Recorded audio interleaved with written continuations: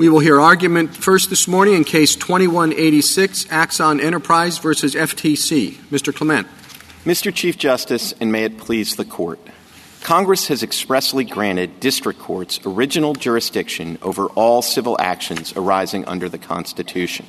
And it is common ground that Congress has never expressly withdrawn or restricted that jurisdiction with respect to the constitutional claims at issue here. Instead, all that Congress has done expressly is to give additional jurisdiction to the courts of appeals to a person subject to an FTC cease and desist order. Axon is not subject to and does not challenge such an order. Instead, Axon challenges the constitutionality of statutes that insulate agency officials from presidential removal and the clearance process by which Axon is denied access to the courts. Nonetheless, the government insists that the grant of additional jurisdiction to the courts of appeals over orders not at issue here impliedly precludes jurisdiction that Congress expressly conferred. That argument does not follow from any explicit statutory text, and the three factors that this Court has fashioned to decide the reach of implied preclusion all favor district court jurisdiction here, just as in Free Enterprise Fund. First, any review mechanism that delays judicial review of a here-and-now constitutional injury until it has come and went does not provide meaningful review. Second, the constitutional claims here are wholly collateral to the merits of any particular contested acquisition. And third, and finally, not only does the agency lack expertise in these constitutional issues, it is wholly outside its authority to declare itself unconstitutional or strike down removal restrictions on ALJs that are located in an entirely separate statutory provision. Simply put, there's nothing in the statutory text nor the Thunder Basin factors that provides a basis for finding in two express grants of jurisdiction an elimination of the jurisdiction for the claims at issue here. Mr. Clement, is this case distinguishable from Free Enterprise? It seems as though we've been down this road. We don't think it is distinguishable from Free Enterprise, Justice Thomas. Obviously, some lower courts have disagreed with us on that. But I don't think there's any material basis for distinguishing the two, especially when you look at the nature of the claims here. The nature of the claims here are structural claims. They go to the very existence of the agency, and those are wholly collateral to the merits of any acquisition. Those claims are beyond the competence of the agency, and the agency is not in a position to provide meaningful relief. Could you take just a minute to set out just more specifically why the agency could not consider these constitutional claims within its structure? I think you'd have to start by saying what it actually does and what would be reviewed at the appellate level after the agency issues an order. Sure. So if you start with the typical case where the agency builds an administrative record that informs their position on a particular transaction, all of the claims here are sort of cross-cutting or maybe even logically anterior to any of that process. One of the due process claims goes to the clearance process by which a transaction goes before the FTC rather than the Justice Department. And that claim obviously doesn't really focus on FTC agency action, but it focuses on executive branch action that's beyond the FTC. And then as to the more structural claims, those are beyond the competence of the agency for two reasons. One, no agency has the authority to declare itself unconstitutional. But if you think about the double for-cause removal restriction on the ALJs in particular, the most logical way to remedy that violation, at least following the logic of Free Enterprise Fund, would be to declare the second layer of for-cause removal provisions unconstitutional. But that second layer of provisions is in Title V, 5 U.S.C. 7521. It's not in the FTC Act. So the idea that the FTC could declare another act of Congress in a different title of the U.S. Code unconstitutional is completely beyond its ken.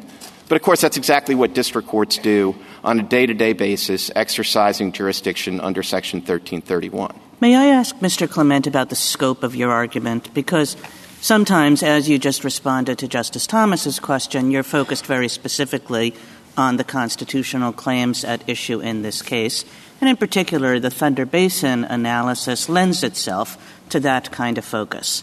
You have other arguments in your brief. Sometimes you call them the plain text arguments, or just about the way 1331 and the review provisions interact, which would seem to go much further, would seem to sweep in not just constitutional claims, but statutory claims, and would seem to sweep in many preliminary rulings, truly interlocutory rulings of it might be evidentiary rulings, it might be discovery rulings.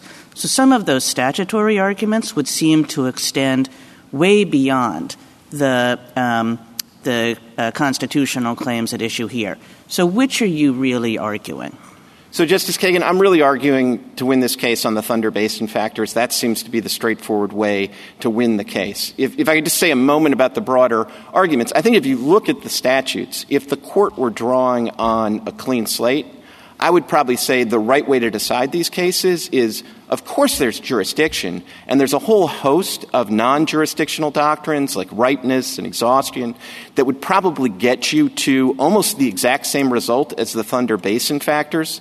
So if I were a law professor, I might quibble that these factors that the court has come up with for jurisdiction really should go to non-jurisdictional factors, and these cases should be resolved on B6 rather than B1. But I'm not a law professor. I'm here to represent a client, and I think our client wins well under the Thunder Basin factors, so we're happy to win on those factors. Counsel, almost any administrative process could be called collateral on constitutional issues, whether it's tax review as in Elgin or it's immigration issues. All of those petitioners are required to go through administrative processes despite the fact that most of those agencies can't reach constitutional issues. So I don't know what makes this situation different other than perhaps, and I'm not sure about this, the existence of the adjudicatory body, the fact that your removal clause challenge. But all of the other due process challenges seem to be the quintessential process-dependent claim. You can't get more intertwined than that. Your argument seems to be saying that any due process claim counts. What about the claim in the companion case Cochran that has been abandoned, that the SEC violated her due process rights by failing to follow its own rules and procedures? That's a classic due process claim that I think in almost every other agency action we wait until the end of the review process for the court to look at. So it seems to be that you're saying this is unfair because I have to go through the process. But going through the process is what due process is all about. I don't understand why you are any different than any other administrative agency petitioner who has to go through the process, a flawed process, and wait till the end to have that corrected. So, Justice Sotomayor, with respect to due process claims in particular, I don't think we're arguing for a special rule for this particular agency. As I look at the court's cases, and they go all the way back to Matthews v. Eldridge and McNary, so this would apply in immigration cases as well. The distinction that the court has drawn is between cross-cutting due process claims that don't in any way depend on the circumstances of a particular case. So if you think essentially on its face that the statute doesn't provide due process, then that does seem like a claim that is wholly collateral to the merits of any particular. But what about if you win? You don't care how you win, meaning once you're in a case, if you've been given inadequate process but you still win, you're going to suffer the litigation cost, et cetera, but it doesn't really matter what basis you win on. Well, this just gives you another hole in your pocket, another card in your pocket that you can play if you lose. I don't think that's quite right, Justice Sotomayor, which is, this isn't a case like Elgin, where there's a review process for losing your federal job and all the plaintiffs wanted was their federal job back. This is not a situation where all we want is to not have a cease and desist order. Oh, it is, because your complaint asked the district court to enjoin the FTC and its commissioners from pursuing an administrative enforcement action. Your motion for a preliminary injunction asks for the same thing. Absolutely. But so it is tied to the proceeding very directly. It's tied to the proceeding, but it's not tied to a cease and desist order in the same way as the challenge in Elgin. We believe that we suffer a here-and-now constitutional injury just from being subjected to an unconstitutional agency process with respect to the removal restrictions, and we think we suffer an injury the second that we are assigned to the FTC rather than the Justice Department and effectively denied any early access to court. Those are the claims we want to bring. They're not the claim that, like, we wanted to have 3 witnesses and we only got 2, and gee whiz, if the ALJ would have just given us 1 more witness, that would have satisfied due process. Those are the kind of claims that are not wholly collateral, and those are the kind of claims that belong in the administrative process. But so what's the remedy that you – sorry, go ahead. I was just going to say that the examples you gave are pretty extreme to make your point. But it strikes me that your distinction between structural constitutional claims and the particular due process claims in the proceeding is going to be hard to draw in a large number of cases, particularly if you prevail and it makes a difference to when they can bring their constitutional or other challenges. Well, with respect, Mr. Chief Justice, I don't know that that's the case. I mean, all we're asking for, as I stressed with Justice Kagan, is an application of the Thunder Basin factors. I think what we've been talking about really goes to the second factor about what it means to be wholly collateral. And I don't really think that's that difficult to apply in the due process context. If you think that the statute as set up just says doesn't give you any witnesses, and that's going to be true in every single hearing, that seems like a case you ought to be able to... Yeah, sure, but that's an easy case. I mean, anytime you get multi-factors, as in Thunder Basin, the application is going to be difficult in, I think, many cases. I mean, look, there are going to be edge cases, to be sure, and I guess I would, this is where I would sort of remind you that the statutory text actually is pretty clear here, and if we're going to have a rule for the edge cases, I'd rather live in a republic where the rule for the edge cases was we err on the side of giving the citizen early access to the courts as opposed to erring on the side of deferring judicial review. I mean, the court could provide a different presumption, I suppose, to help with the edge cases, but I'd prefer it if it was a presumption that was in favor of judicial review. After all, Congress did pass 1331 that does seem to promise the people that if you have a problem with the constitutionality of government action, you can get early access to court to sort it out. But, Mr. Clement, why doesn't whether or not it's wholly collateral turn to some extent on the remedy that you're asking for? It would seem to me that one way to think about the collateralness of this is whether, when you're done with it, the claim that you want to bring in district court, you would go back to the agency and the agency would proceed. I think that in a situation in which you have the type of claim, maybe some of your removal claims with respect to the ALJ, for example, if the remedy is just give us a new ALJ, then there's a concern that what is happening by allowing citizens to go to the district court is that they're sort of superintending the agency process, whereas you could say, and therefore you could say it's not wholly collateral in the same way as if you went over and the remedy was to terminate the agency process. So why shouldn't we be thinking about the collateral nature of this based on the remedy that you're asking for? So 2 things, Justice Jackson. First of all, I think the most sort of straightforward way to think about whether it's wholly collateral is, does it turn on the facts of the particular case, or is it a claim that would be the same no matter what the facts of the particular transaction is or the particular immigration circumstances of an individual? And if it really doesn't matter on your circumstances, then I think it's wholly collateral. To your point about the remedy, though, I think that favors us, especially on the removal claim, because I think the problem is there are cases where the remedy you want is really just to have your federal job back or the Mine Safety Board order vacated. And in those situations, maybe it makes sense to say, yeah, if you're in the process that leads to an order and at the end of the order you can get it vacated, that's good enough. That's a meaningful judicial remedy. But I guess maybe I'm not so clear. I meant a remedy that does not have you returning to the agency in any respect. so that your claim is such that, the core constitutional claim, this agency doesn't have power over me, you can go to the district court because if you win, then the agency is done. What I'm concerned about is the interpretation that allows you to take certain claims over to the district court and have it impact the ongoing agency proceeding in a way that makes it unclear that that's what Congress intended in terms of saving 1331. So I guess I would just amend your observation. I mean, I think you're right that if you have a remedy that says I ought to be completely immune from this agency's actions at all, that's something that does seem like it should be able to go forward in district court. But I think if you have a claim that's effectively I shouldn't be in front of this agency at all as currently structured, that is equally a claim that doesn't belong in front of the agency. And I think, as I indicated to Justice Thomas, I think it's particularly clear when you start thinking about the right remedy for the double for-cause removal restriction here.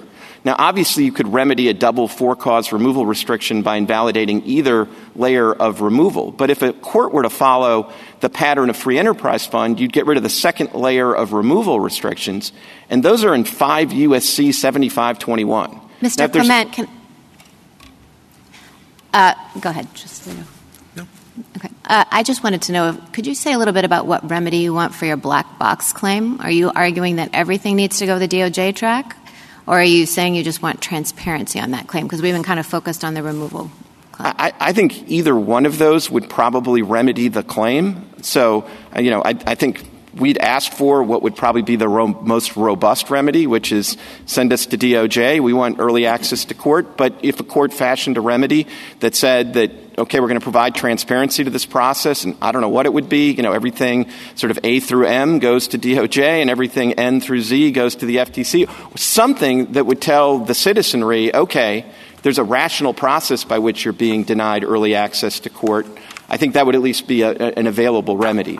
But obviously we got stuck, we lost at the threshold here, so we didn't get to the point of electing our remedies. Do you think that's a weaker case for immediate pre-enforcement action in district court than the removal claim? I mean, I suppose by one tick on the scale, sure. I mean, the claims that go to the very existence of the agency or the structure of the agency as it's currently structured have to be, in my view, the strongest possible claims. But I think a due process claim that actually attacks a decision that's interior to the whole agency process would be, pretty high on the list as well. If I could say one thing about why I think, in addition to the existential nature of the kind of removal claim, why that's such a strong case, is if you sort of think about like the theory for why it is that like a challenge to kind of early agency action doesn't go to federal court, it must be, I think, on the theory that, well, until it gets to the Article III court, there's at least supervision by the Article II branch that provides the citizen with some protection of their liberty. So if your whole claim is that the Article II supervision being provided by the president is insufficient, then you're really saying, I don't have any protection the whole time this stays before the executive branch. And that really does seem like a claim that almost uniquely belongs in district court, and then it gets resolved one way or another. Can I ask you about Free Enterprise Fund in particular? Because Judge Lee, in the opinion in the Ninth Circuit, really tried to carefully parse Elgin and Free Enterprise Fund. What do you do with the part of Free Enterprise Fund that emphasized the fact that it was the investigation stage and that would be the only way, therefore there would be no way ever to get judicial review of the claim at issue there? I guess it's the one paragraph on 490 of Free Enterprise Fund. How do you think we should deal with that?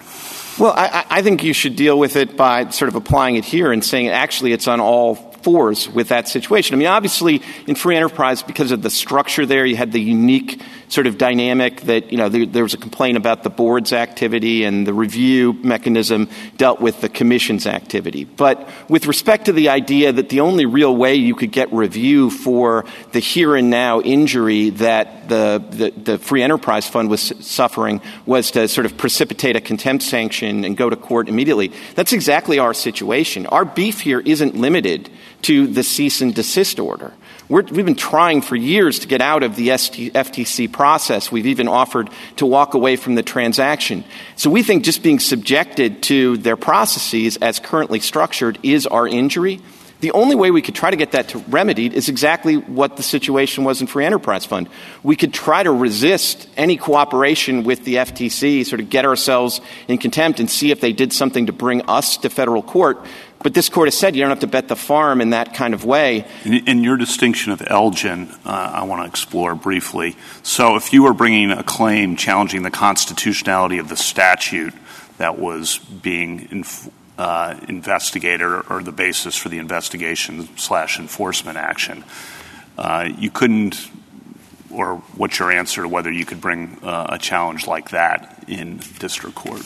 Well, maybe the easier way is to just articulate how I would distinguish Elgin, and then maybe if that doesn't answer your question, I'm happy to respond. But to me, the critical thing in Elgin was the party was challenging the very government action that the review mechanism was set up to provide a special avenue for review. So it was the challenge to adverse major employment action.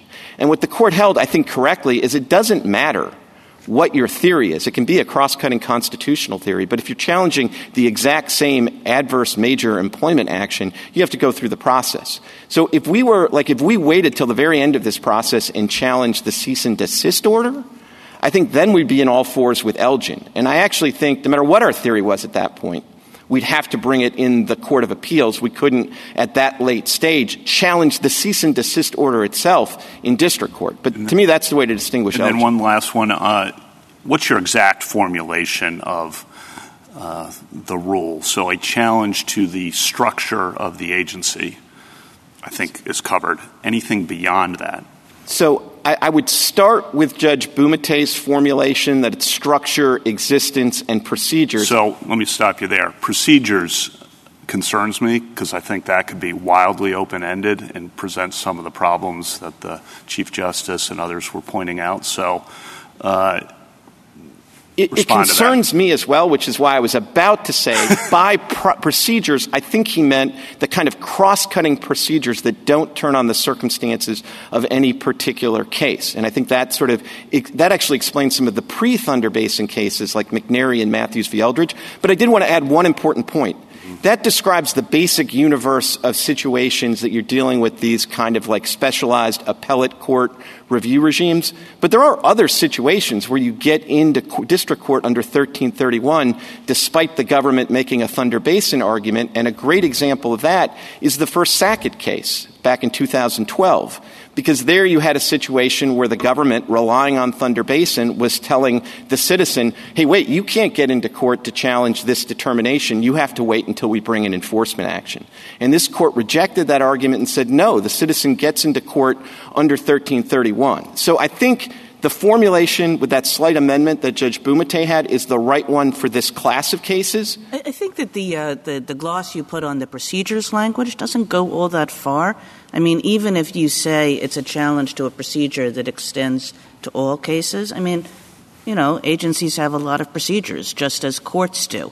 And, suppose you claimed something about the way agencies treated witnesses or what kinds of witnesses were allowed or what kinds of cross-examination or when subpoenas were issued, or you could just keep on going. I mean, would all of that go to a court first?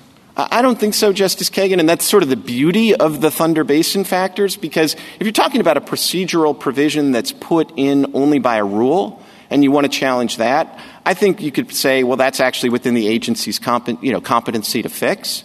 But if Congress passes a new agency tomorrow and it just says, the citizen's going to be dragged in front of there and they're going to be denied any ability to call any witnesses, I would think that you would actually want people to be able to get into court immediately and say, well, that's crazy. That we should declare that restriction is unconstitutional. It doesn't turn on the circumstances of any individual's case.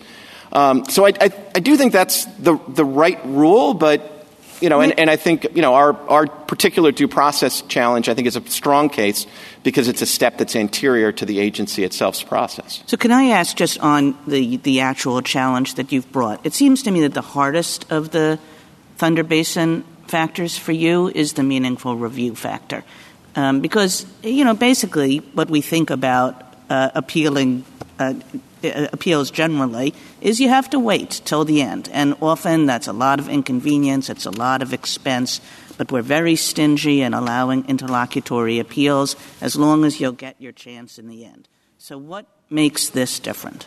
So what makes this different is that the relief at the end of the process doesn't really go to the heart of the constitutional injury, which is being subject to the unconstitutional agency action. There's sort of a I thought you were going to say that, and I was trying to think of other examples that are pretty analogous to it.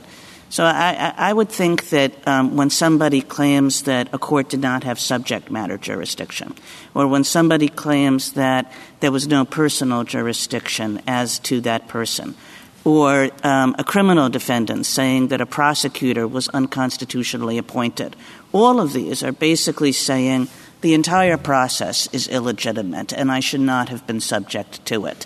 So what makes yours different from those? Well, two things, Your Honor. I mean, one, as to the removal, provisions in the Humphreys executor claim, for that matter, as to those provisions, there's a big difference, which is all of the cases that are already in federal district court, it's taken as a given that the Article III judges are legitimate, properly appointed, properly insulated by good behavior and all of that. Whereas here on the Article II claims, we're basically saying that the process we're stuck in until we get to Article III court is itself constitutionally deficient as a structural matter. So that does seem kind of fundamentally different. And then with respect to the other claims, I mean, nobody says in the situation of the district court, court of appeals, collateral order kind of context, nobody says that the district court is like powerless to hear the claim in the first instance. It's just the district court's perfectly powerful to hear the claim. It just ruled against you. And in this situation, if we have a claim before the agency, like our due process claim about the clearance process, that is anterior to the agency has no business deciding it, that doesn't seem analogous to the situation in most of the collateral order cases. And, of course, even in the collateral order cases, you do have things like double jeopardy, where you conceptualize the injury as really being subject to the procedure, or the proceeding, rather. And I would say that it's a fair description of the claims that we're bringing. Thank you, counsel. Justice Thomas, anything further? Just briefly, Mr. Clement, there's a lot of discussion about reaching a final order and then assuming, I guess, an appeal. What percentage of these cases actually go to a cease and desist order, and what percentage actually are appealed?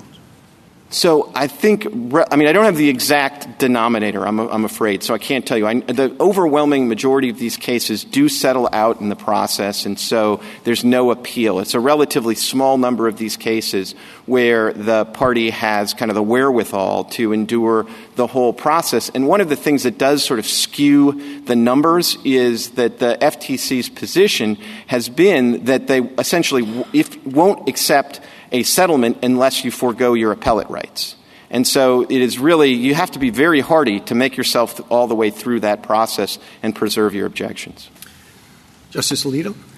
Are the so-called Thunder Basin factors simply inferences about congressional intent? And if that's what they are they the whole ballgame? Is there anything else that the court should or must consider in determining whether, in a case where we're under the Thunder Basin line of cases, anything else that it's proper for us to consider or that we must consider?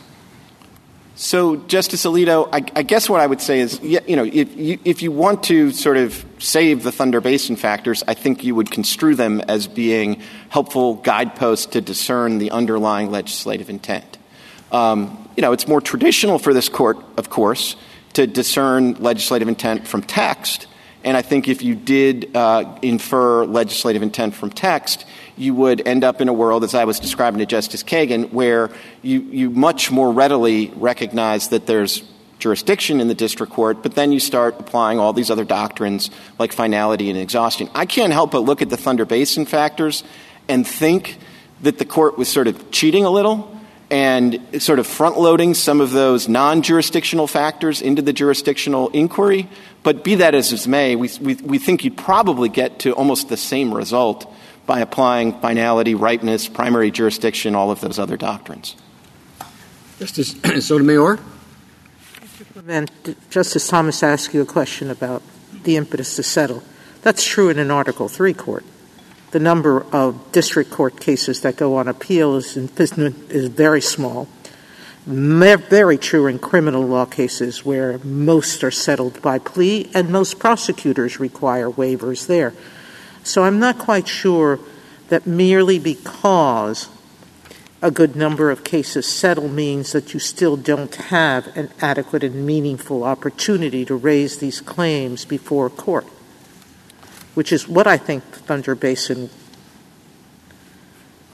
Basin was based on, which is if you have a chance to raise it, that's enough. So I guess what I would say is I don't think my answer to Justice Thomas was meant to subsume all three factors or be a complete answer. But I do think it's worth recognizing how anomalous this situation is. Because if you take the case of my client, for example, they offered basically to walk away from the transaction and infuse the potential acquisition company with cash. Now, it seems to me that if we were in front of an Article III court and with the Justice Department prosecuting now us... Now you're getting to the merits, Mr. Clement. Thank you. Well, okay. Justice Gorsuch? Tell me what I'm missing. 1331 says that district courts have jurisdiction over these claims, absent any other consideration. And normally we consider district courts bound to exercise their jurisdiction when they have a claim. Okay. Then we have the FTC Act that says cease and desist orders can be reviewed in the courts of appeals rather than the district courts. Those are the two statutes we have. We don't have a cease and desist order here. I would have thought that might have been the end of the game, and that the Thunder Basin factors would come in handy if we did have a cease and desist order. In that circumstance, then perhaps we would make you wait and consider all these prudential factors about interfering with agency proceedings. Again, what am I missing? So I don't think you're missing anything. I think you're going to love Mr. Garr's argument later today.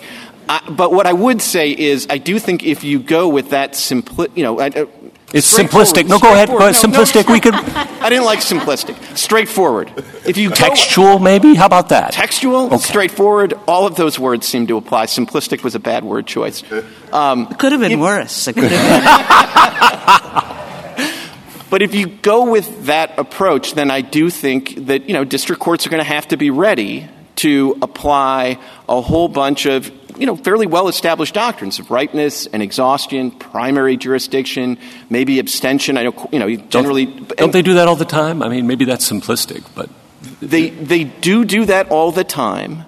I don't think it's like entirely kismet, though, that if you step back and said, what would the result be of applying all of those other non-jurisdictional doctrines? Boy, I think you'd get to a situation that said, if you've got a claim that's wholly collateral, you don't get meaningful review, and the agency doesn't have any expertise, that's going to go forward to the merits in the district court. And if one of those or two of those actually aren't satisfied, then probably you're going to get tripped up by ripeness or exhaustion or something. So it would be a cleaner world. It would be a simpler world, a more textual world to go that route. But I think you're going to end up in kind of the same place, which is why we're here happy to win on the Thunder Basin factors as well. And then you haven't had a chance to address the government's APA argument. Put aside the waiver or forfeiture issue. If you could address it on the merits. Sure. I mean, we don't feel like we have anything to fear under the APA argument. We actually think the APA gets you to a very similar place. And we do think the APA is best understood as a non-jurisdictional argument, one of the many. And it does basically say, you should apply a specialized administrative regime, but not where it doesn't provide adequate relief. And we think this is a classic situation where it doesn't provide adequate relief. So another way of sort of answering your first question is to say, I suppose you could get to the Thunder Basin factors just as a gloss on the APA. But I don't think it would cause you under any circumstances to say that these claims can't go forward to the merits in district court. Justice Kavanaugh? Justice Barrett? Just a quick question. So Justice Kagan asked you about interlocutory appeals, and it's true they're disfavored in all the contexts in which Justice Kagan was saying. And I had been thinking about those, too, as I was reading your brief and thinking about your argument. I want to ask you if I'm making this distinction in the right way. when we are talking about appeals or interlocutory appeals from district court to the Court of Appeals, we're talking about 1292 and finality under 1292 and exceptions to what can be final. So, is it a collateral order? Could we treat it as final for that purpose? But this isn't that, really, because we're not asking whether it's final or collateral in that sense of finality. And we're not talking about looking at 1292 and a definition of final. A pre-enforcement challenge isn't interlocutory in that sense because there's no appeal from any kind of order that's been made, right?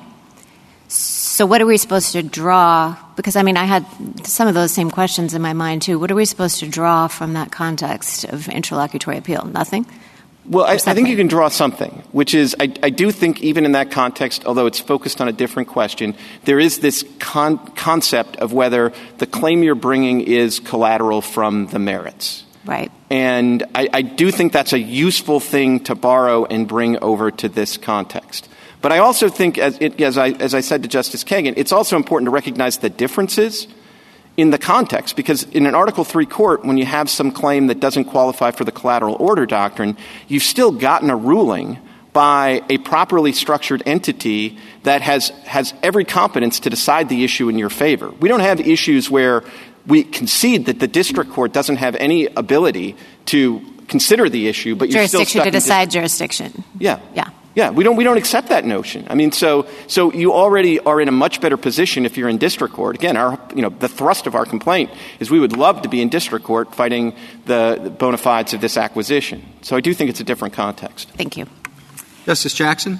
Yes, Mr. Clement, did I misunderstand you to say that your client has not received a cease and desist order? Is there such an order at issue here? Not at issue. Did you get a cease and desist order, your client? No, the cease and desist order for purposes of the statutory review provision is the culmination of the FTC process. I see. So we haven't gotten that.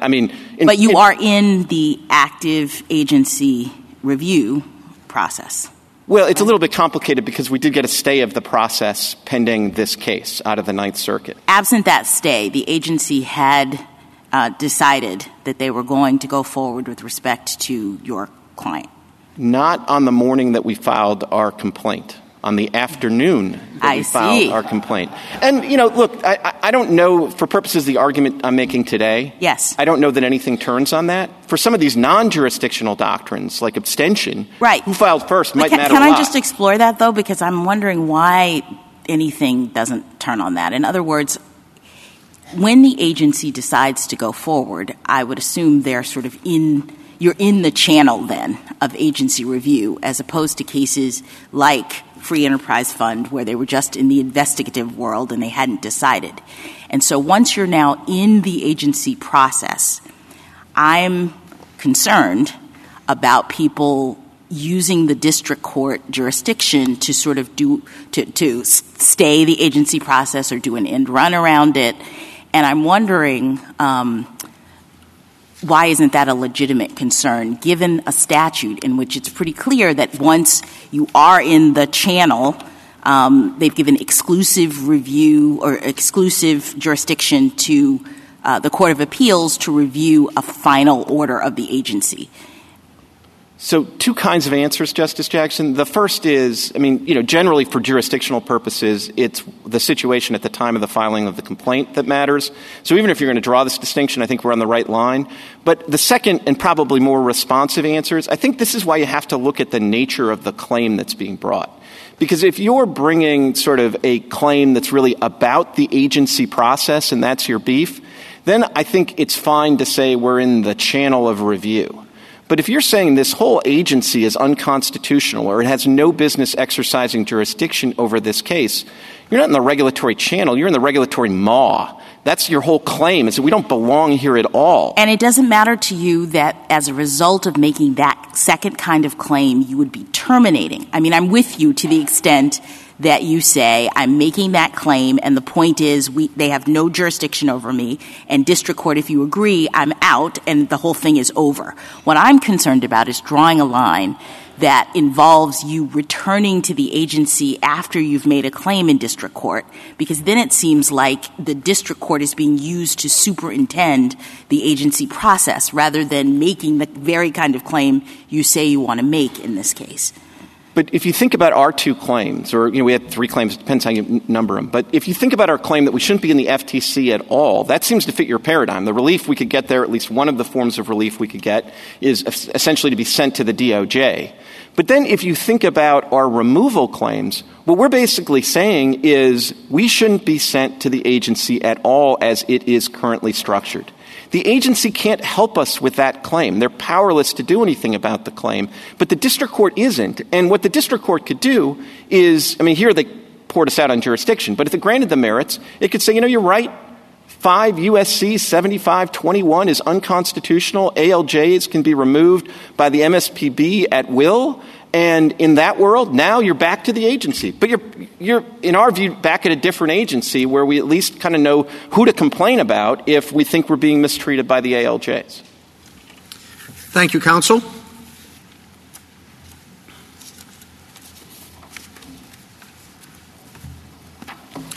Mr. Stewart. Mr. Chief Justice, and may it please the Court, it is a long-standing principle of administrative law that courts will not intervene in an ongoing agency proceeding until that proceeding culminates in a rule or order that imposes sanctions or determines legal rights or obligations. Consistent with that principle, the FTC Act review provisions governing adjudications authorize Court of Appeals review only of the final commission orders that terminate the proceedings. The APA confirms that this review mechanism is exclusive and further confirms that antecedent steps taken during the adjudications are subject to review on the review of the final agency action. Those provisions taken together make clear that district courts have no authority to entertain constitutional challenges to the Commission's conduct of agency adjudications. Axon argues that review of final commission orders will provide inadequate relief because it will not protect it from the burdens associated with the administrative proceedings themselves. But this Court has repeatedly rejected similar arguments, both in the agency review context and in applying the collateral order doctrine. The Court therefore should hold that the district court lacked jurisdiction over this suit. In the alternative, the Court should hold that Axon lacks a valid cause of action because the commencement of a commission adjudication is not immediately reviewable. I welcome the Court's questions. Would you at least give us your clearest textual argument? As Justice Gorsuch mentioned, you have the FTC Act and you have 1331.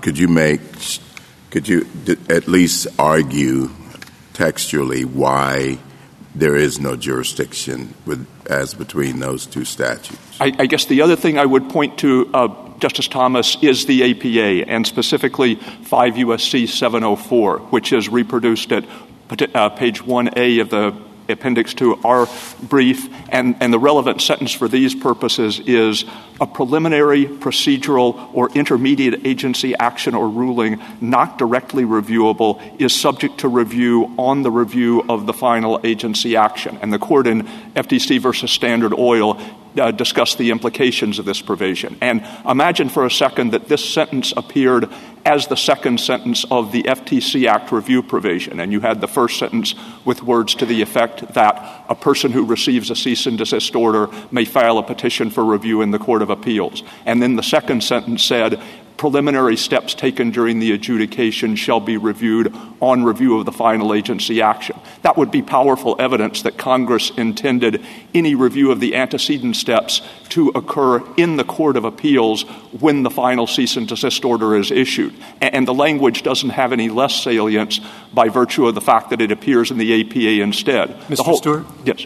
So if I understand your answer, and I'm sorry to interrupt you, but I just want to make sure I understand, 1331 grants jurisdiction to district courts. The FTC Act grants jurisdiction to courts of appeals for cease and desist orders. There's no withdrawal jurisdiction anywhere in those statutes, and so you ask us to turn to the APA to discern that. Is that right? Well, we're asking, is that your argument? I think the APA confirms that the provision governing review of final cease and desist orders is intended to cover not only the final order itself, but any challenge to the manner in which the proceeding was. So we're on to the APA now. We're past the FTC Act. And what do you say first to the argument that contention by the government was forfeited or waived? And second, what do you say to the argument that the sentence you're pointing to in 704 speaks to an agency action that's not directly reviewable, is subject to review on the final agency order, final agency action? And an agency action is defined as a rule, an order, a license, a sanction, or relief, and we have none of those things here. So we don't have agency action. What do you say to those two arguments? I think as to the first point, I don't think that our Court of Appeals brief quoted this specific sentence from the APA. We did make the argument in the Court of Appeals that what they are challenging is not final agency action to begin with, because under Standard Oil, the commencement of agency proceedings is not reviewable at all. So that argument has been preserved. The second thing I would say is I think that agency action is at issue in this case. That as Mr. Clement said, what we're really challenging is the composition of the agency or the question of whether it's constitutionally structured. But obviously, as a matter of Article III, a plaintiff couldn't get into court simply by saying the relevant statutory... I'm not concerned about what the plaintiff's saying. I'm concerned about where is the agency action that would implicate 704. That 704, the sentence you rely on, speaks of agency action being reviewable upon the final order. In this case... Where is the agency action under 551, I think it's paragraph 13 maybe? It defines agency action, and I'm just struggling to see where that's present in this case. In this case, it is the commencement of the FTC's administrative adjudication, the commencement by the FTC, and the assignment of that proceeding to an ALJ. And the point I was making is a plaintiff can't get into court simply by saying the statute is unconstitutional because the agency is improperly structured. In order to have Article III standing, the plaintiff would have to say the agency is doing something or is about to do something that injures me. And in this case, the thing that the agency was about to do, because as Mr. Clement said, the suit was filed a few hours before the proceeding was commenced, the thing that Mr. Clement is complaining about is the fact that an administrative adjudication was commenced. Had there been no adjudication commenced, perhaps Axon could have found Do we have here a rule, an order, a license, a sanction, or relief? Well, the whole thing that we don't have that, and that's we don't have any of those things. But that is why we don't have final agency action. But we can have an interim order. There are all sorts of interim orders and interim relief that an agency could grant to constitute agency action under that definition. If the Commission had given no indication that it intended to commence an administrative adjudication against Axon, then Axon would clearly have lacked standing to raise the claim that the ALJs were improperly insulated from removal. Let me see if I just have a summary of it. Textually, for putting aside other things.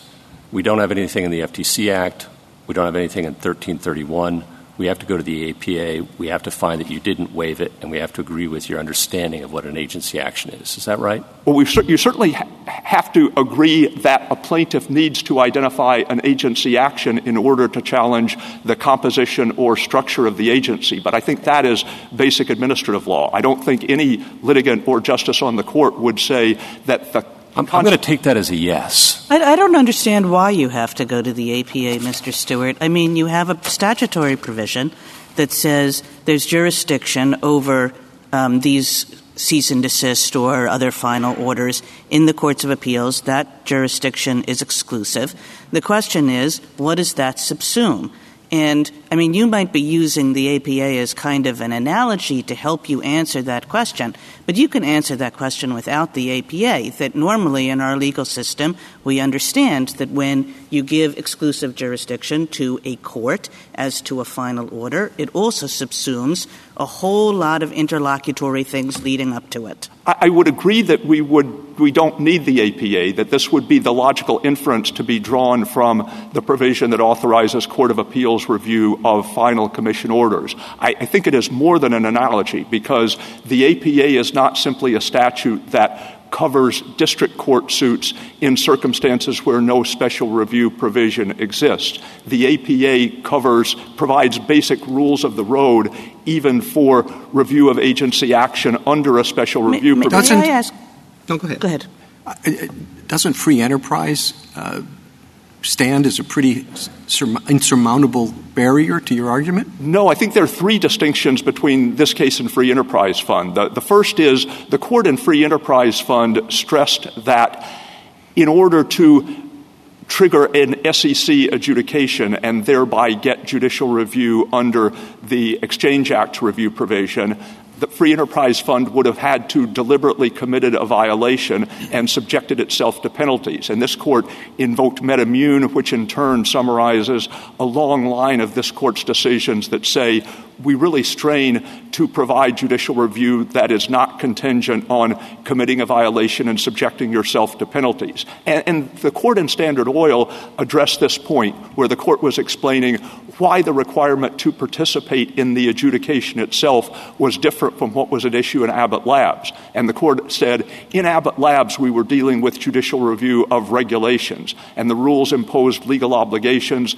You could get penalties. You could be subjected to penalties if you violated them. And in that I thought it was pretty clear in that opinion that the availability, the grant of judicial jurisdiction in other forums wouldn't be read as an implied removal of jurisdiction in 1331. Well, the other thing that was different about Free Enterprise Fund was that in that case, people were not, the plaintiff was not complaining about removal protections that attached to SEC officials who conducted the adjudications. They were complaining about the removal protections for the PCAOB members. And there was only a kind of... Oh, no, but the board's activities were fully under the supervision of the agency. Yes, but the point was their challenge was to an ongoing investigation that affected them on the ground.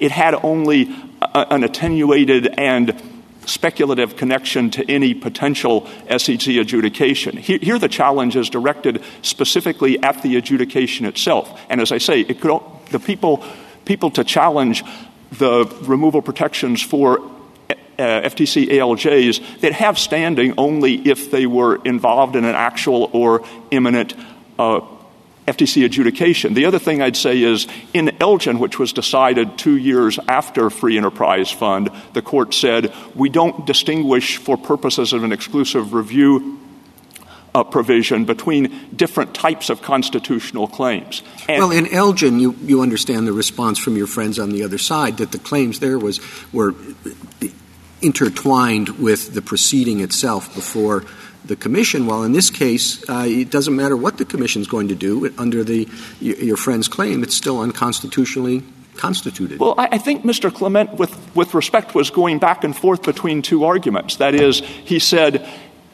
in this case, our claim is systemic. We're not arguing about anything that will happen in any particular adjudication. We're arguing about the way that the commission is structured and the way that its proceedings take place generally. But then when he was asked to discuss Elgin, he acknowledged that, yes, the claim in that case was that the federal statute that provides for male-only selective service registration was unconstitutional. That was the nature of the Elgin plaintiff's claims.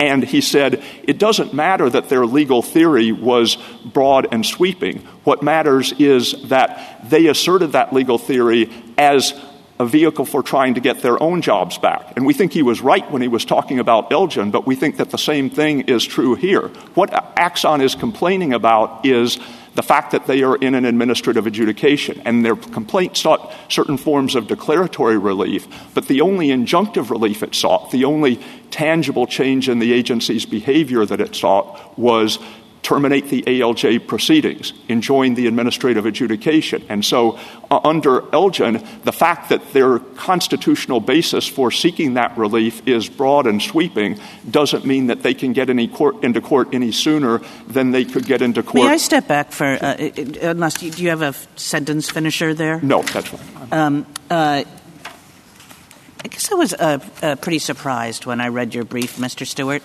because, 3 times in the last couple of decades, we've confronted a case like this one, and 3 times we've used Thunder Basin to decide it. And your brief doesn't talk about Thunder Basin until page 51. And it doesn't talk about Thunder Basin at all in your summary of the argument. And I guess I read your brief, and I'm trying to figure out, do you think you lose under Thunder Basin? Because I thought Thunder Basin was the law here.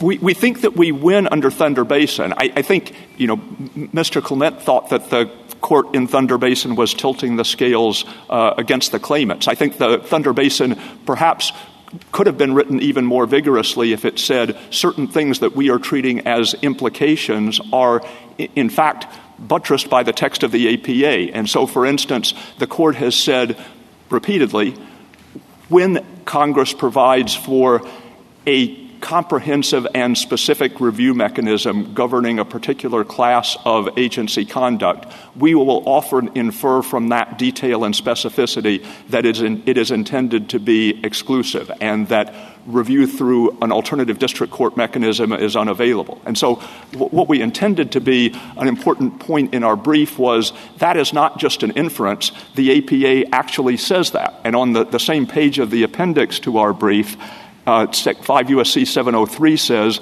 the form of proceeding for judicial review is the special statutory review proceeding relevant to the subject matter in a court specified by statute, or in the absence or inadequacy thereof, any applicable form of legal action. And so, again, the APA actually says if there is a special statutory review mechanism and if it is not inadequate, then you have to use that. You can only use the fallback review mechanism in district court in the absence or inadequacy of a special review mechanism. So we were trying to respond to the argument that Thunder Basin is on thin ice because it's all implication by saying, no, there is specific language in the APA that says the same thing. But what about the argument that Thunder Basin either supports you just on its actual elements or doesn't? I'm trying to understand your argument with respect to the collateral nature or not of the claims that are being made in this case. We think Thunder Basin supports this. That is, the first factor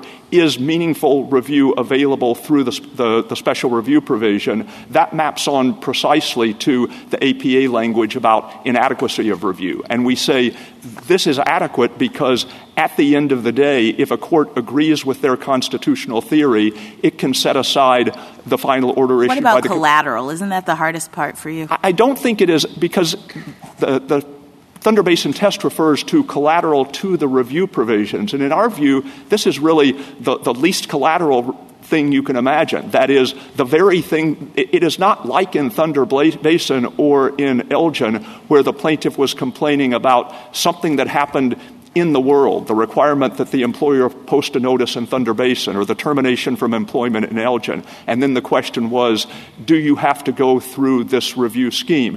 Here, the review scheme is the precise thing that they are complaining about. They are saying... I don't understand. Do you think that meaningful review means no review? Do you think a party gets meaningful review if, unless at the end of the administrative proceeding, it can't get any review of its claim? I think if it can't get review of the claim, that would be correct. But sure, then it has no review. So what does the word meaningful add to it?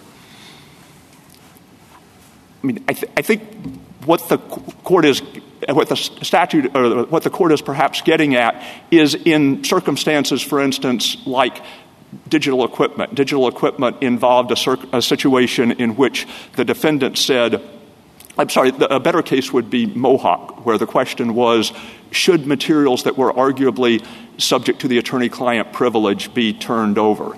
And the district court said no, and the question was, is that immediately appealable under the collateral order doctrine? And the court said, no collateral order review, that if these materials are introduced at trial and that's later determined to be error, you can get vacature of the judgment, and that's good enough. And the court acknowledged that wouldn't undo the whole harm of turning over privileged materials, because the privilege was against disclosure at all, not simply about the introduction in court proceedings, but this is good enough. And I think similarly here. And to kind of proceed directly to the argument that the Axon is making, that the prime argument as to why review at the end of the day wouldn't be adequate is that it wouldn't save them from the burdens of the proceeding. They would still get review only after having gone through the ALJ and commission adjudication. And that's the kind of argument that the court has rejected time after time. In FTC versus Standard Oil, the claim was there was an inadequate evidentiary basis for commencing the adjudication in the first place. Let me ask a question that is simplistic, perhaps. What sense does it make for a claim that goes to the very structure of the agency having to go through the administrative process?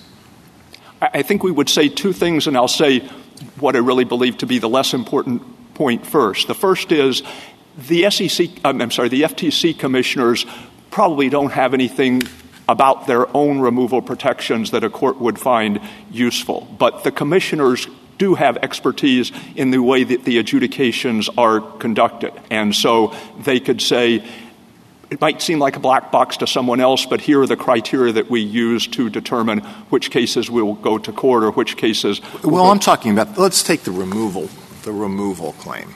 That's really what I'm thinking of to start out. I would say two things. The first is, even as to that, the FTC commissioners could say, here are what we think of as the advantages and disadvantages of removal protections for our ALJs. And the agency couldn't declare the statute unconstitutional, so it couldn't provide relief on that ground at the end of the day. But it could still provide something that could be useful to a reviewing court. But the main practical advantage, the main reason we think it makes sense, are the reasons that the court identified in FTC versus Standard Oil. First, you avoid piecemeal litigation. If there's ultimately a cease and desist order entered, it may well be that Axon will want to challenge it, not just on the ground that various officials had improper removal protections, but also on the ground that there was no antitrust violation or that the ALJ committed some error in the conduct of the proceedings. And as the court said in Standard Oil, by deferring review until the end of the day, we ensure that all of those challenges can be consolidated in a single proceeding. But this argument about the removal status of ALJs hangs over everything the agency is doing. Isn't it in your interest to get this decided? Well, we actually have a case out of the Fifth Circuit in Jharkhasi in which the Fifth Circuit recently denied rehearing en banc, in which the Fifth Circuit has held that 2 layers of removal protections for the ALJs do violate the Constitution. And so we do have a prospect of getting that to the court and getting a final resolution. Now, and that's the way that these issues have been decided recently in cases like Selah Law, Arthrex, Noel Canning. You had systemic challenges to the way that agency adjudications were conducted, but the court has always resolved those challenges in the context of an appeal from an actual agency adjudication. And to go back to your prior question, the second thing that the court said in Standard Oil as an advantage of deferring review, in addition to the fact that you avoid piecemeal litigation, is that sometimes the agency adjudication will culminate in a way that makes judicial review unnecessary. And so, for instance, if the FTC ultimately agrees with Axon that there was no antitrust violation here or that it's been sufficiently cured, the court would not need to weigh in. And the court in Standard Oil pointed out that has traditionally been seen as an advantage rather than a disadvantage of requiring agency processes. Given that laundry list of cases where the government didn't prevail, and I gather the one in the Fifth Circuit as well, doesn't that underscore the need for a direct proceeding to raise the constitutional claim rather than waiting however many years before the agency? I mean, this is true of deferral of review generally in both in the collateral order doctrine and in the agency review context. That, yes, when a challenge has been found to be meritorious, we will almost always say, looking back on it, it would have saved people time and trouble if there had been a more expeditious...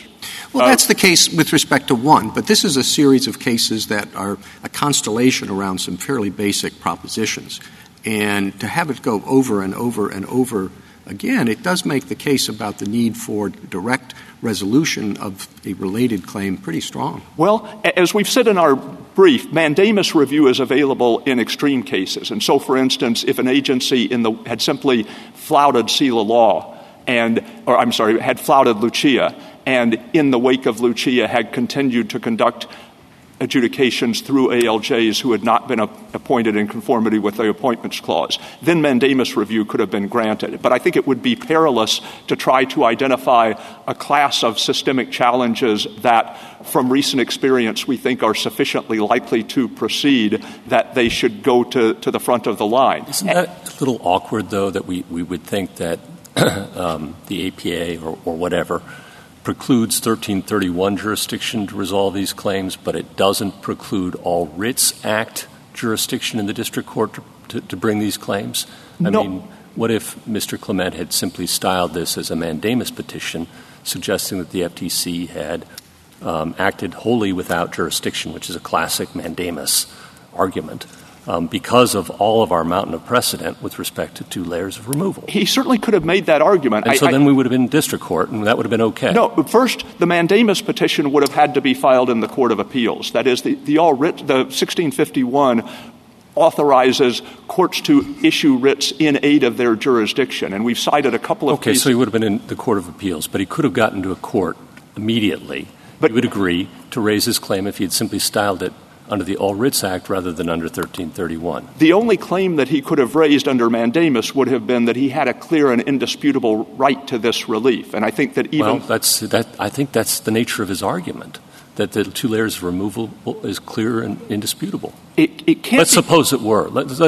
He could do that. If it were clear and indisputable, if the court in Free Enterprise Fund had said, and our holding about double for cause removal applies to adjudicative officials as well, he would have a clear and indisputable right to relief. Now, the court in Free Enterprise Fund did the opposite of that. It said, we are specifically reserving the question whether adjudicative officials are to be treated differently.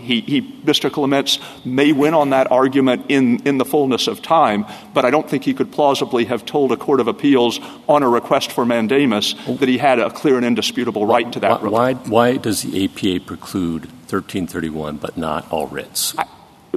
Again, I don't think of it as the APA precluding. The APA confirms the inference that the Court of Appeals is the only court to exercise review. And in general, the Court of Appeals jurisdiction is limited to the final cease and desist order. But we cited 2 cases at page 50 of our brief that say when the All Writs Act refers to issuing writs in aid of your jurisdiction, that can mean not only an actual pending appeal, but a potential appeal. And so the court that could review the cease and desist order has a form of ancillary jurisdiction to superintend the administrative process to the extent of being able to step in if there is really an egregious deviation from appropriate practice. Mr. Seward, going back to Thunder Basin, I told Mr. Clement that I thought his worst factor was meaningful review. I think that the other 2 factors are pretty darn bad for you. On expertise, the court in Free Enterprise Fund, whatever distinctions there might be as between Free Enterprise Fund and this case, the court in Free Enterprise Fund just says you lose on expertise. Then on collateral, I think just the ordinary understanding of what we mean when we use that term is it unrelated to the essence or the subject matter of the dispute? And a claim that goes to the legitimacy of the agency structure as a whole is completely unrelated to the subject matter of this suit. So why aren't those 2 pretty easy wins for Mr. Clement? I think even as to the expertise factor, the SEC may have lacked expertise regarding the way in which the removal protections for the PCAOB officers, but it certainly has expertise in the way SEC adjudications are conducted. But the second thing I would say is, if this were a challenge, for instance, to a rule of evidence that bound the ALJ, and it was being attacked on the ground that it violated due process because it didn't allow the respondent in the proceeding a sufficient opportunity to rebut the agency's charges, we would surely say that challenge has to go through the administrative scheme. It may, whether the due process challenge succeeds, may be unrelated to the merits of any particular allegation that a regulated party has violated the FTC Act. but it is still not collateral to the review provisions because it goes to the way in which the administrative adjudication will be conducted. And here we have basically the same thing, that the challenge to the removal protections for the FTC commissioners is a little bit different because the FTC does a lot of other things. If the commission issued a rule, then the rule could be challenged on the ground that the commissioners were unlawfully protected from removal. That kind of challenge is not inherently linked to if I just sort of cut to the core of your argument, you seem to be saying something like it's not collateral if it arose from an enforcement proceeding, but almost everything is going to arise from an enforcement proceeding. That you're basically making the collateral inquiry do no work at all. I think there's a difference between asking did it arise from the enforcement proceeding and was it directed at the enforcement proceeding? For instance, the statute that governs the SEC, the Exchange Act, authorizes the SEC to issue temporary cease and desist orders that constrain the regulated party's conduct while the adjudication is ongoing. And that may be, and the Exchange Act specifically provides for district court review of those orders because they require the party to do more than participate in the proceedings themselves. They constrain the party's freedom of movement outside the proceedings. And those could be viewed as collateral because even though they are contingent on the pendency of an adjudication, they are still not part of the process by which the adjudication is resolved. They affect private conduct outside the scope of the proceedings themselves. I will say one other thing about the court's collateral review doctrine, collateral order doctrine, that both in the agency — I'm sorry, Mr. You can finish your thought. Both in the agency review context and in the collateral order context, really the only exception the court has recognized to the general principle that you can't get out of it simply by invoking the burdens of the proceedings. The only exception to that principle is claims of immunity. So the court has said adverse rulings on the double jeopardy clause, on state sovereign immunity, on qualified immunity, they can be appealed immediately, but other claims that would terminate the proceedings can't. What we have here is at the furthest extreme from a claim of immunity. Thank you. Justice Thomas? Mr. Stewart, I'm interested in what that review would look like before the FTC. How would they consider Mr. Clement's petitioner's claims here? I think the ALJ — particularly the constitutional claim. Probably the ALJ wouldn't consider them at all, and the FTC, if it proceeded to that point, if there was an appeal to the FTC, he's right that the FTC couldn't declare a federal statute unconstitutional, but it could say, here are what we think of as the strengths and weaknesses of giving removal protections to the ALJs, coming at it from their perspective, coming at it from a position of expertise. The corollary point I would make, in FTC versus Standard Oil, the court said, we don't anticipate that the agency in the course of the administrative proceedings will reconsider its original determination that there was reason to believe a violation had occurred. So the justification for deferring review was not that the court expected the agency to shed more light on it in the course of the proceedings. And the remedy, I assume, that they would like is an injunction against having to appear before a commission or an ALJ they think is unconstitutionally appointed.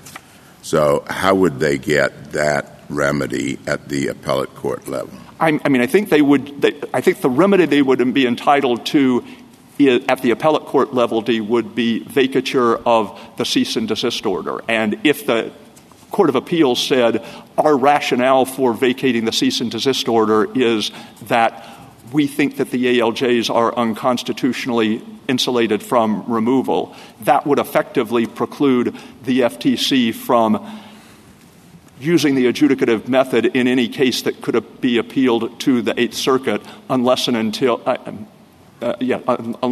Ninth Circuit, unless and until the removal protection was eliminated. Now, if the case ever reached this court and the court said it was right to vacate the cease and desist order because we agree that the ALJs had an unconstitutional removal protection, this court could specify what's the remedy, what statutory provisions could be severed, et cetera. Thank you. Justice Alito? On the Thunder Bay factors, Does Axon have to win on all three? Do you have to win on all three? Or is the appropriate course to balance how they end up? I mean, I think if Axon won on factor one, that would be sufficient under the APA, because the APA, the provision I was referring to earlier, Section 703, says the form of proceeding is the special statutory review proceeding, except or in the absence or inadequacy thereof, any form of action in district court. And so I think the implication of that is if Axon prevailed at the first Thunder Bay factor, if it showed that there was no meaningful relief at the end of the day, that would be tantamount to saying the specified statutory review provision is inadequate for purposes of this sort of claim, and that would facilitate suit in district court. Okay, suppose they lose on the first factor but win on the other two. What happens? You say they have to win on all three?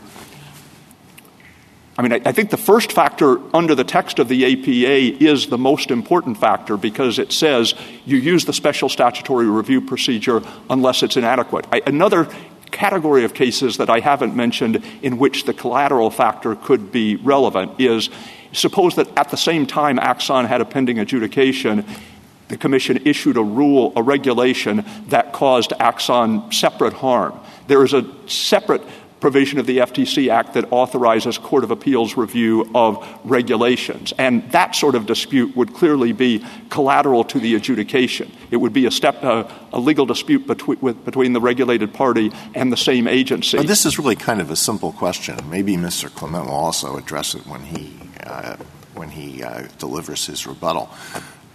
Does Axon have to win on all three? Do you have to win on all three? Or can either of you win if one or more factors go in one direction and the other factor or factors go in the other direction?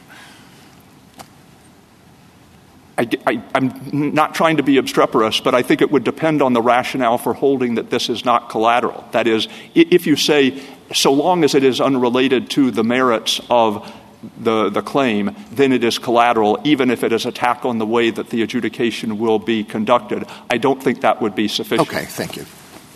Justice Sotomayor? I have a question about Matthews versus Eldridge. The Ninth Circuit held, and it makes some sense to me, that wholly collateral should be understood to mean not the procedural vehicle that a party is using to reverse the agency act decision.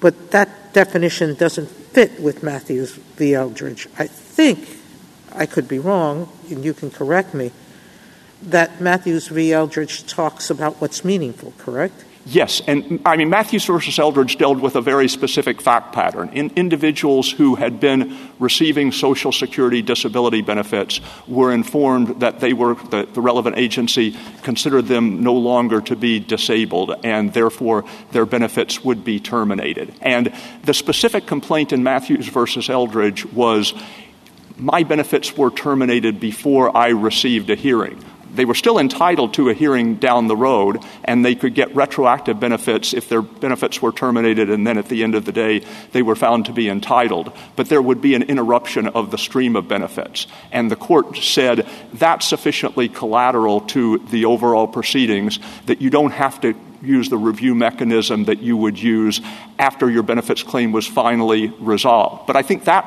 case really has a close resemblance to the the temporary cease and desist order that I mentioned earlier. That is, sometimes you have situations where you have an ongoing proceeding, and then you have a dispute about what rules will apply while the proceeding continues, before the proceeding is resolved. And the claimants, and the court said in Matthews versus Eldridge, the claimants didn't have any problem with the totality of the proceedings that would be used to make a final determination of what they got the benefits. Mr. Stewart, I have a separate part of this question. Sorry. I think that there are three claims, constitutional claims here.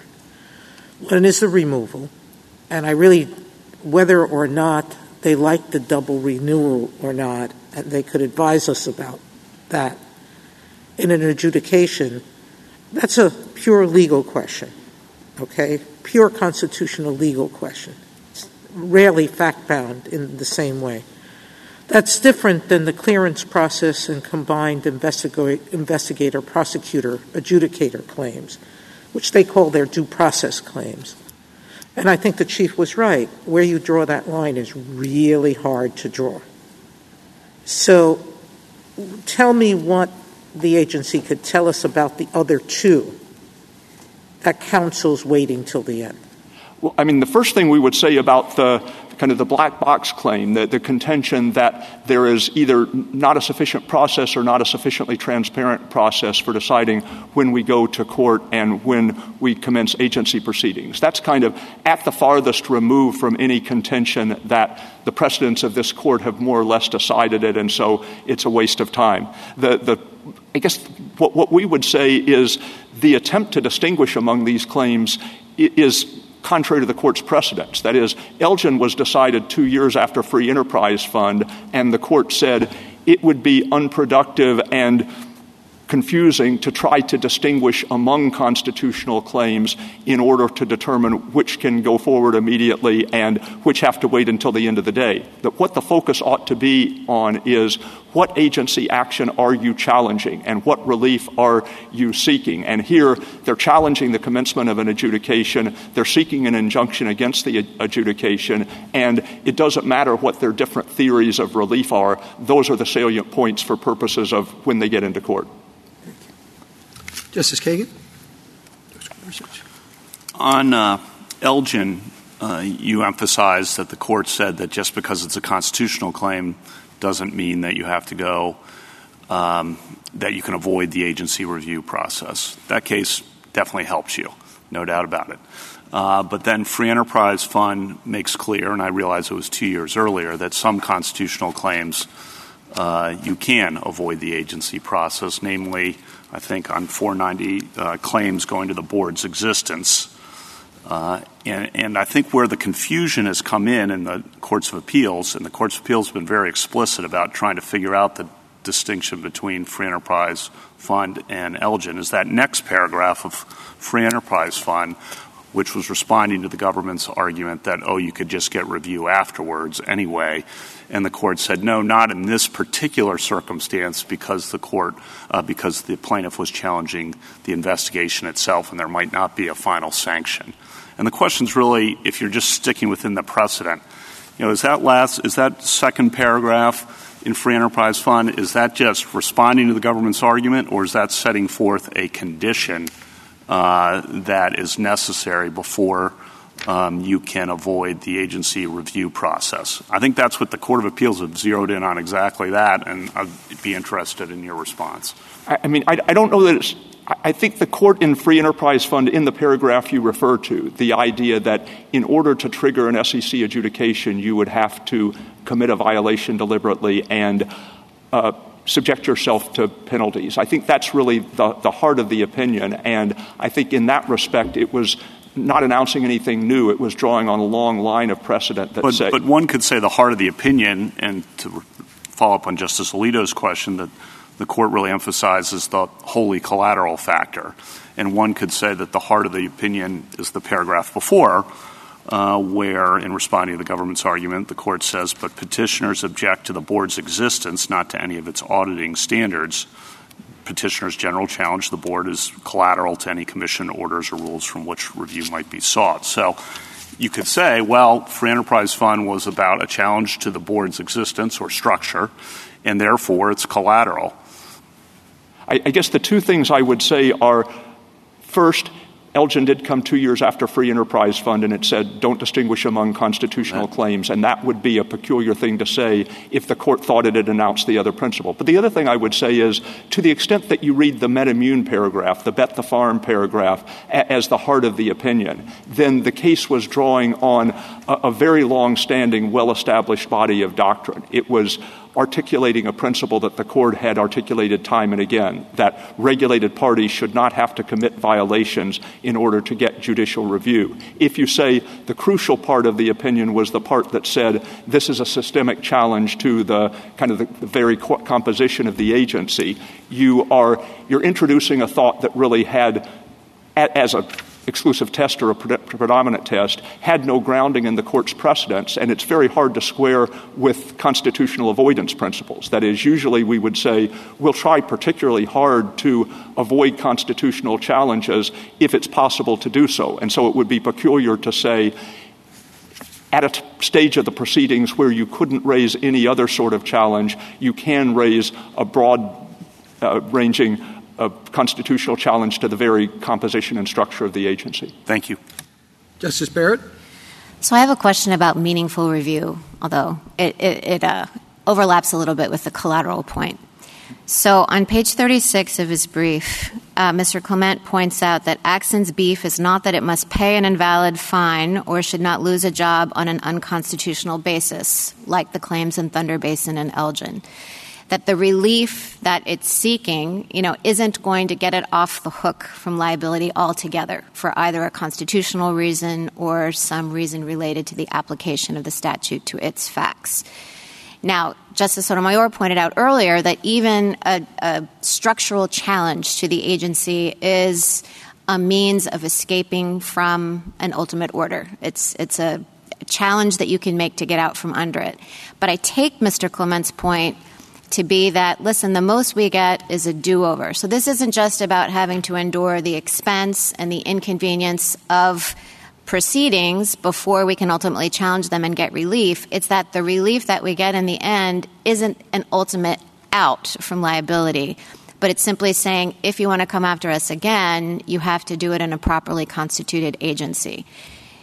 Is that an argument that you find persuasive on the meaningful review point? I don't, because if anything, you would think it would cut the other way. If anything, you would think that they would be arguing getting this particular cease and desist order set aside wouldn't provide adequate relief because it wouldn't provide meaningful relief because they could always come at us some other direction. I think it is still in determining whether it's adequate relief. The only real reason they've said this would be inadequate is we will have to go through the proceeding itself if we have to wait for a cease and desist order in order to get judicial review. And the court has said in a variety of contexts that's not a sufficient basis either for avoiding the limits on judicial review of agency action or for getting immediate review under the collateral order doctrine. Thanks. Justice Jackson? Thank you, counsel. Thank you. Rebuttal, Mr. Clement. Thank you. Just a few points in rebuttal. First of all, my friend on the other side is very focused on the APA and review of agency action. But, of course, here we're not really challenging agency action as such. We are challenging the constitutionality of statutes that insulate agency officials from presidential removal, and we're challenging the assignment process, the clearance process that actually precedes any agency action by the FTC. My friend loves the Standard Oil case, but the Standard Oil case, of course, is a finality case. It's not, strictly speaking, a jurisdictional case. And it also illustrates how different this case is from that. In that case, what Standard Oil's beef was about the initiation of a complaint. They said, we're so innocent from all of this, you shouldn't have even initiated a complaint. Well, of course, that is an unright challenge, because that agency action is very specific to that individual company and will eventually be merged into the final agency action. But what we have in these cross-cutting constitutional claims is fundamentally different. Now, my friend also invoked this argument in the briefs, this kind of standing jurisdiction trap. Until you have an agency action, you don't have standing. And as soon as you do, you're stuck in the agency forever until they let you out. That's sort of wrong on both ends, I think. I mean, first of all, if we have a reasonable belief that we're about to be subject to agency action that we think is unconstitutional, the government would have to come in response to our complaint and say, well, they have no reasonable risk. That's speculative. I don't think they could have done that the morning we filed our complaint when they were going to initiate action later that day. And if we'd done it 3 weeks earlier or 4 weeks earlier, we would still have standing to bring the claim. It doesn't depend on the agency action. It depends on a meaningful possibility that we're going to be subjected to government action. And on the back end, we think for all the reasons we've talked about, we're not in this jurisdictional trap because we're not really challenging the agency action. Now, on the difference between the APA factors and the Thunder Basin factors, I was quite surprised when the government was asked about its argument under the Thunder Basin factors that it seemed to really want to talk about the APA instead. And I sort of took from the whole colloquy that the government's view is that the Thunder Basin factors are kind of a bad gloss or an inadequate gloss on where the APA would get you. And maybe, that starts to make me think that maybe the straightforward way of approaching this is right. If I kind of thought the best thing you could say about the Thunder Basin factors is they sort of get you where you would get with the APA anyways, so it's kind of no harm, no foul. But if even the government thinks that that's not the right gloss on the APA, maybe we should just stick with the text. Now, that brings us to the Thunder Basin factors. Justice Alito asked, are the three factors necessary or sufficient? I don't think when the court was formulating those three factors, I think they're more guideposts than factors. I don't think they were designed perfectly to be mutually exclusive and collectively exhaustive. I think if you look at the way this court applied them, they tend to kind of all go in a sweep one way or the other. Either all three factors go together one way or all three factors go the other way. I suppose if there were a case of a true, kind of tie or a toss-up, I'd like to think that the tie would go to the citizen and to judicial review and to the text of 1331, and that the tie wouldn't go to being sucked into administrative action that you're challenging is unconstitutional. Lastly, on the issue of meaningful relief. As to the removal claims in particular, with all due respect to this court, if you look at what the splintered decisions in the Collins case, when it came to relief for this kind of removal action, when it's retrospective, that seems like a particularly good reason to allow prospective relief and say, look, if an agency is unconstitutionally structured, we shouldn't have to go in there prospectively. And then you don't have to get into all these difficult questions about how to remedy the situation retrospectively. Second, just on the government's response about the Jarchese case, if you really think about the answer there is a constitutional problem that I think has been glaring since this court decided the Lucia case in the October term 2017. The government's response is you might be able to review that question in October 23 if and only if the government decides to file a cert petition. From the perspective of those subject to this unconstitutional action, that's not good enough. We should be able to go into court under 1331 and get an immediate answer as to whether or not the writing is on the wall and the structure is unconstitutional. And lastly, the government says, look, it's every citizen's burden to have to go through these administrative processes before you get judicial review. I don't think that's right if the administrative agency is alleged to be unconstitutional or you're alleged to have to go in front of the wrong agency. That should not be the burden of citizenship, particularly given the clarity with which 1331 promises judicial review. Thank you. Thank you, counsel. The case is submitted.